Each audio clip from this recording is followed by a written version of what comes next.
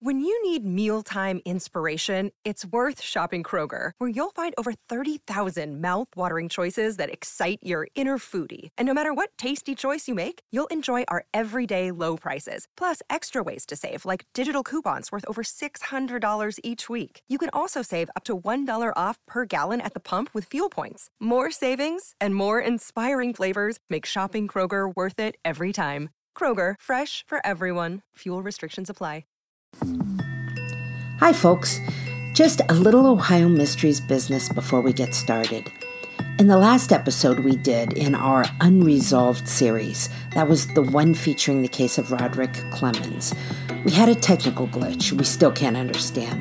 When the episode arrived on your podcast app, it was missing the audio segments of the two Akron police detectives on the case. So we redid that episode and uploaded a new version that same day and labeled it Fixed in the title so you could see it was new. I'm still getting occasional emails from people with the bad file. I'm not that technically knowledgeable, but I think this may have something to do with caching and that the original version is still somehow on your device and defaulting to it when you try to play it. I would suggest either removing that episode and downloading it again, or go to our website, ohiomysteries.com. If you look under the episode tab, you can find that episode, follow the link to the direct audio of it, and hopefully it will play okay from there. Anyway, so sorry about that. We still don't know what happened, but thankfully it's not a common occurrence. Now, on with the show.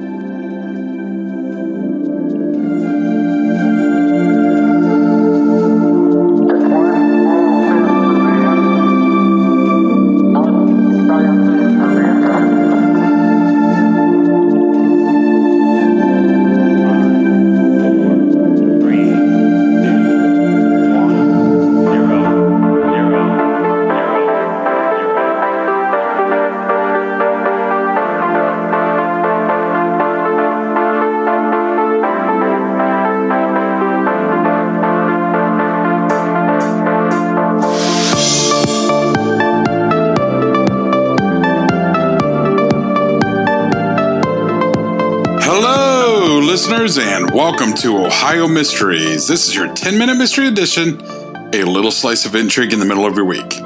I'm your co-host, Steve Yoder, and with us, as always, our storyteller and journalist, Paula Schleis. Hi, everybody.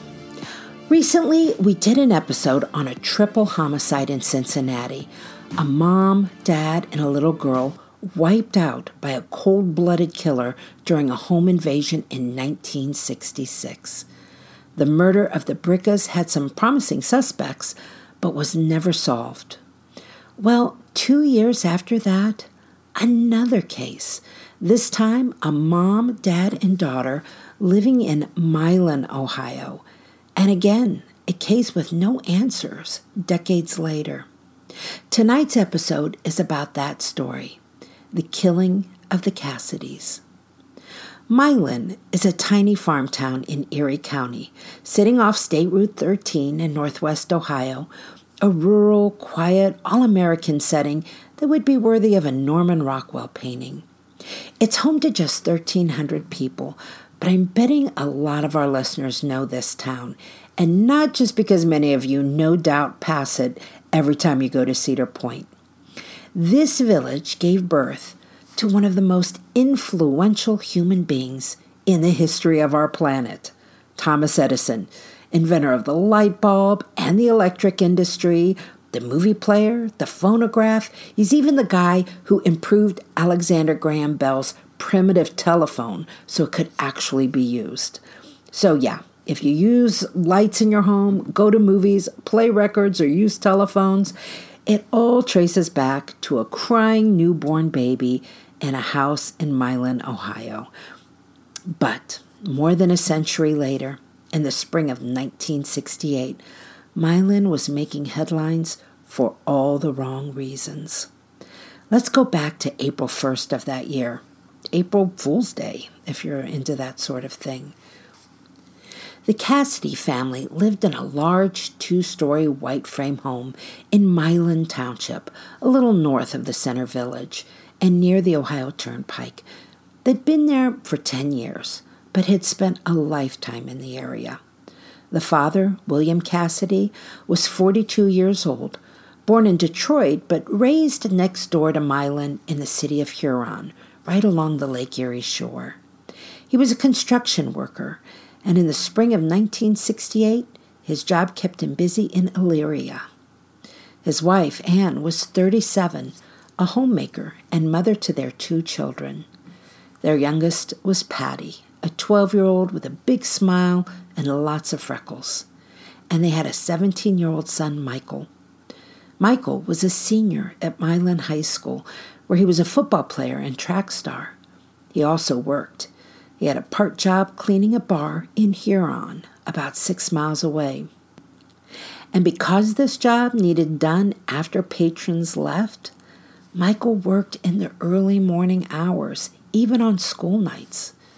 April the 1st was a Monday, and Michael finished cleaning the bar and returned home at 4 in the morning. Michael found his sister Patty first.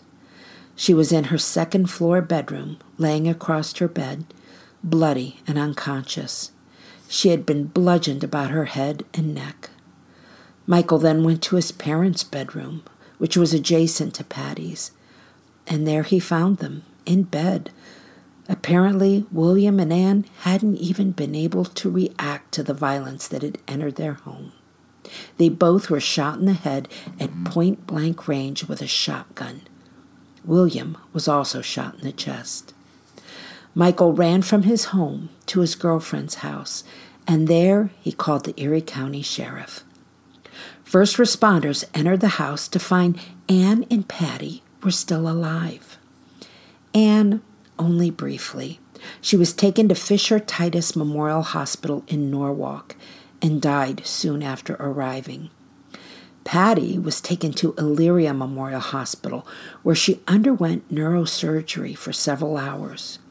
She held on in critical condition for a while. A sheriff's deputy stood guard outside her hospital room. After all, she was the only witness to what had happened, and they were hoping for answers after her recovery. Doctors gave her a 50-50 chance of surviving. On Wednesday, William and Anne were laid to rest at Scott Union Cemetery in Huron. Patty died the next day, never having uttered a word. She was buried with her parents, all 3 names etched into a single stone. Erie County Coroner Joseph Buter estimated the Cassidys had been attacked between 3 and 3:30 a.m. Monday. That meant the killer may have been in the house as little as a half hour before Michael returned home from work. Deputies recovered a single shell casing from a 12-gauge shotgun. It was in the kitchen of the home, either discarded or forgotten. They didn't have a weapon, but they did learn the family had kept a double-barreled 12-gauge shotgun on an enclosed porch at the house, and that shotgun was missing. Now, deputies found part of a plastic gun stock beside Patty's bed. They theorized that the object used to bludgeon her was the same gun used to kill her parents. The family also had a pet dog. The mutt was found paralyzed in its hindquarters and appeared to have suffered a blow on the back. Neighbors said it was romping around okay the day before, leading to the belief the killer had injured it as well. The motive for this crime stumped investigators. There was no sign of forced entry into the home, but then again, the Cassidys routinely left the house unlocked. There was no sign of a struggle. It seemed like whoever killed the family knew exactly where to find them and worked so efficiently they couldn't offer a defense. And Sheriff Al Hess ruled out burglary. Except for the missing gun, it didn't appear anything else was taken. After a few days, the state's crime lab was called in to help. And forensic experts walked away with several items, hoping to find a clue.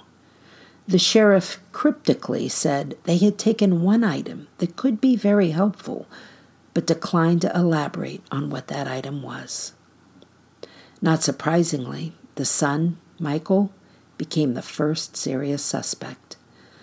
But police said he was very cooperative, agreed to take a polygraph, which he passed, and there was no evidence to tie him to the crime.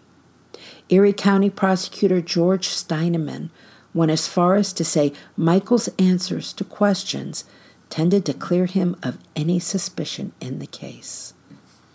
So, investigators turned to other possible theories, a leading one being that since the home wasn't far from the Ohio Turnpike and the rail lines, maybe a drifter had broken into the house.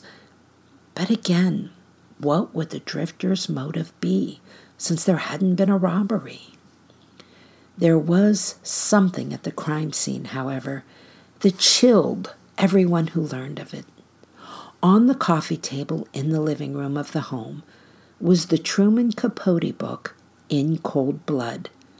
The book, which was a recent release at the time, told the story of the 1959 murder of the Clutter family in Holcomb, Kansas, killed by paroled convicts who thought the family had a safe full of money, and when there was no safe, they killed the entire family. Since the Clutters included the mom, the dad, a teenage daughter, and a teenage son, it was incredibly eerie that if Michael had been home and killed, the Cassidy case would have so closely resembled that Clutter family's annihilation.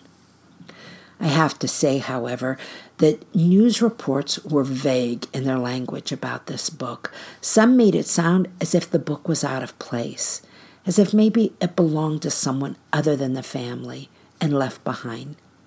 Other reports simply mentioned it existed, with no indication if investigators were bringing it up simply because they found it ironic for being there. Anyway, this case was going cold fast. Police were not getting any helpful leads, although clearly a lot of eyes were still cast toward Michael. A month after the murders, Michael was called to a court hearing on the case, but by this time he had gotten himself a couple of attorneys, George Howells and Leonard Cattry, and they advised him to stop talking. The prosecutor asked the court to order Michael to give testimony, but the attorneys told Judge James McChrystal they thought the state was trying to lay a foundation for prosecuting Michael, and that he was not required to participate in that. The judge agreed and upheld Michael's right not to answer any questions. And, best I can tell from my research, Michael never spoke about what happened that night again, not to investigators, and not publicly, as those anniversary milestones came and went. Not much has been written about this case over the years, and there have been really very few details about the family. But I did find comments on some website forums from people who knew the family, and I thought I'd share them. One described William Cassidy as a big drinker, even an alcoholic, who threw famous temper tantrums after losing bumper pool games at a tavern called the Knotty Pine. I only bring it up because I thought it spoke to a possible motive. Maybe William picked a fight with the wrong guy. Another comment was about Anne, from a neighbor who said she had coffee with his mom every week, same day, same time, and was greatly missed. I wish I'd found more about Patty, but if anyone wrote about her, it wasn't in any of the resources available to me. I also saw a more recent interview with a neighbor of the Cassidys who, all these decades later, was still confident that Michael had something to do with it. Michael is still alive and living out of state.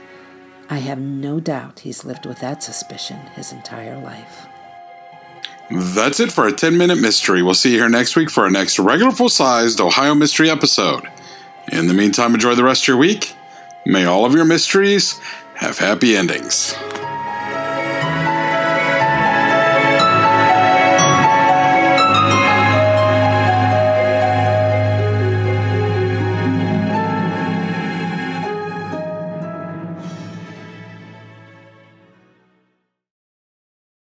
This is the story of the one. As head of maintenance at a concert hall, he knows the show must always go on. That's why he works behind the scenes, ensuring every light is working, the HVAC is humming, and his facility shines. With Grainger's supplies and solutions for every challenge he faces, plus 24/7 customer support, his venue never misses a beat.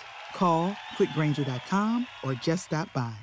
Grainger, for the ones who get it done.